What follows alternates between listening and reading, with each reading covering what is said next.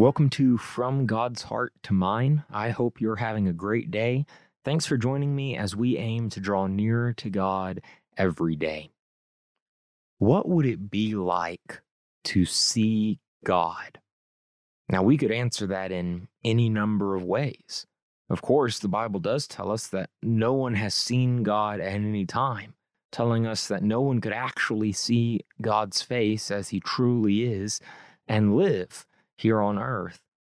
But there are instances in the Bible when men saw a form or appearance of God. And we wonder what that was like. For some of them, it inspired awe and worship. For others, it inspired fear and terror.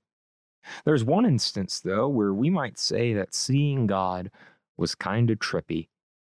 In Ezekiel chapter 1, as Ezekiel describes how the heavens were opened and he saw visions of God, he describes the vision that he saw, and he talks about a whirlwind that came raging from the north with fire all around it, and it was glowing with amber, and out of it came 4 strange creatures.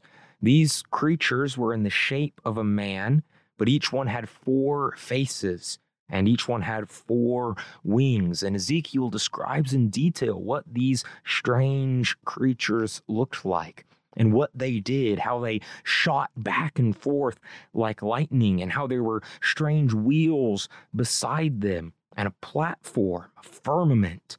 And upon this platform that these creatures were carrying with these wheels was a throne.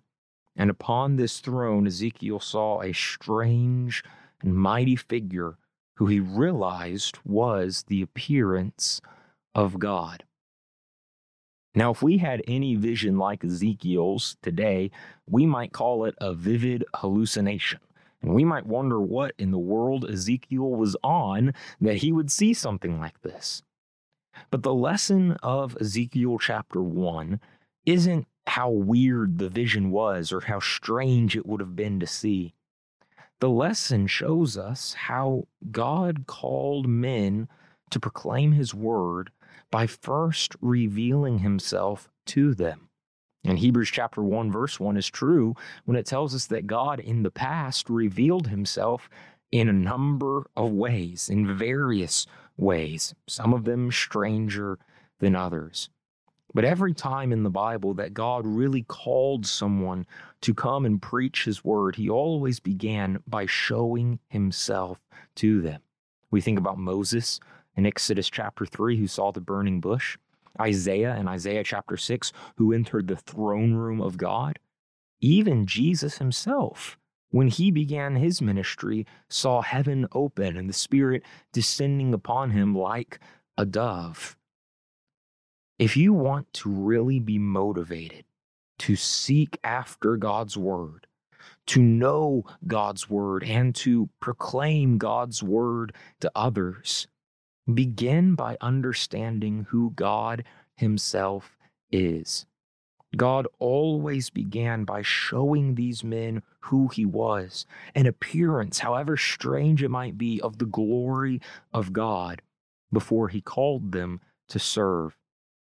And as Christians today, if we really want to be motivated to serve God, we should begin by gaining a glimpse of God's glory.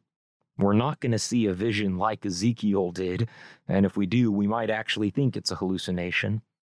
But we should always look to the way God has communicated and revealed himself to us. Hebrews 1 and verse 2 would tell us today it's through Jesus, through his life and his teachings, and by seeing the glory of God and learning who God is, we too can be called to serve him on earth. When you pray today, have a picture in your mind, maybe not a strange one like Ezekiel's, but have a picture in your mind of just how glorious and amazing the God is whom you are talking to. Thanks for listening to From God's Heart to Mine.